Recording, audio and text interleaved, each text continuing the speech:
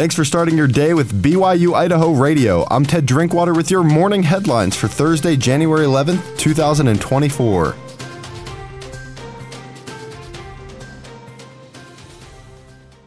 Voting is not only good for democracy, it's also good for your health, according to one of the nation's largest medical associations. The Northern Rockies News Service reports the American College of Physicians says voting empowers people to engage with their community, while ballot initiatives and elected officials determine how well healthcare system works. So, ACP President Omar Atiq says voters ultimately determine people's access to healthcare services and physicians' ability to treat them. If there is more voter participation, there will be better healthcare policies and therefore better healthcare. Atiq says research shows states with fewer barriers to voting have better health outcomes than states with restrictive voting laws or gerrymandered maps. A 2022 study by the Election Law Journal reports Idaho, along with states like Texas and Florida, have the nation's highest concentrations of restrictive voting policies. Despite high healthcare and drug costs, the United States has among the lowest life expectancy rates in the developed world.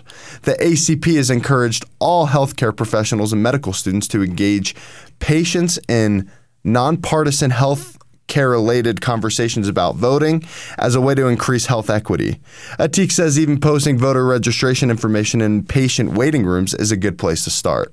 We are looking at talking to patients about the importance of their voice in making sure that the national resources are allocated to where we have optimal health for everyone.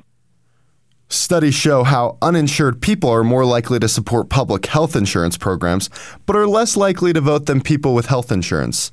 Atiq believes physicians have a responsibility to help their patients when they need it, and talking about voting on issues that improve health care is part of that process.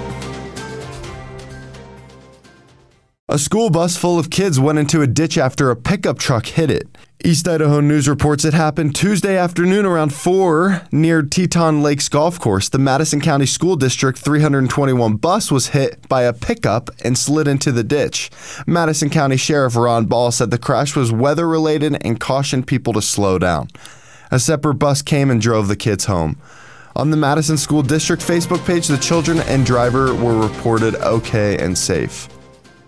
The city of Pocatello has received a $10,000 Gem State grant from the Idaho Humanities Council to prepare a documentary on the historic Triangle neighborhood and its importance to the history of Pocatello.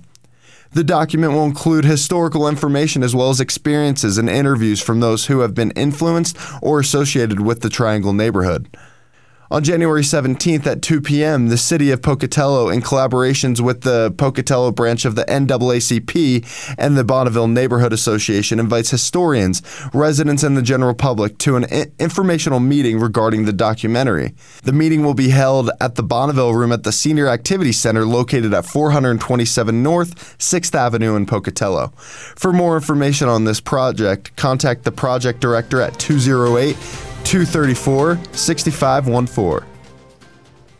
Thanks for joining me this morning. These have been your morning headlines for Thursday, January 11th, 2024. You can catch more news, interviews, and great content on this podcast feed. Just ask Alexa, Google, or Siri to play the latest BYU Idaho podcast, or listen to us for free on your favorite podcast app. I'm Ted Drinkwater, and this is BYU Idaho Radio.